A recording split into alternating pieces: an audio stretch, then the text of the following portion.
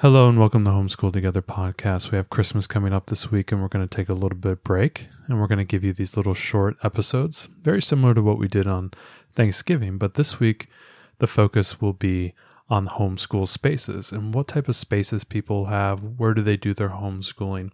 We've conducted a number of interviews over the last few months. We had the opportunity to ask them this question and we're going to bring you those answers. So I hope you enjoy it. Hope you have a happy and safe holidays and you enjoy these little snippet interviews all this week.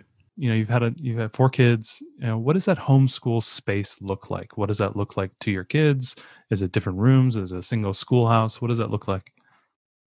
It's pretty much our whole house. We don't have one set space. I always dreamed of having a schoolroom, but it just has never worked out. Our house doesn't work that way. So we school mainly in the living room, kitchen area, but my kids are free to take their work wherever. And so it's usually going up to their room and reading in their room or like sitting under the table with math, like whatever it is that makes them happy.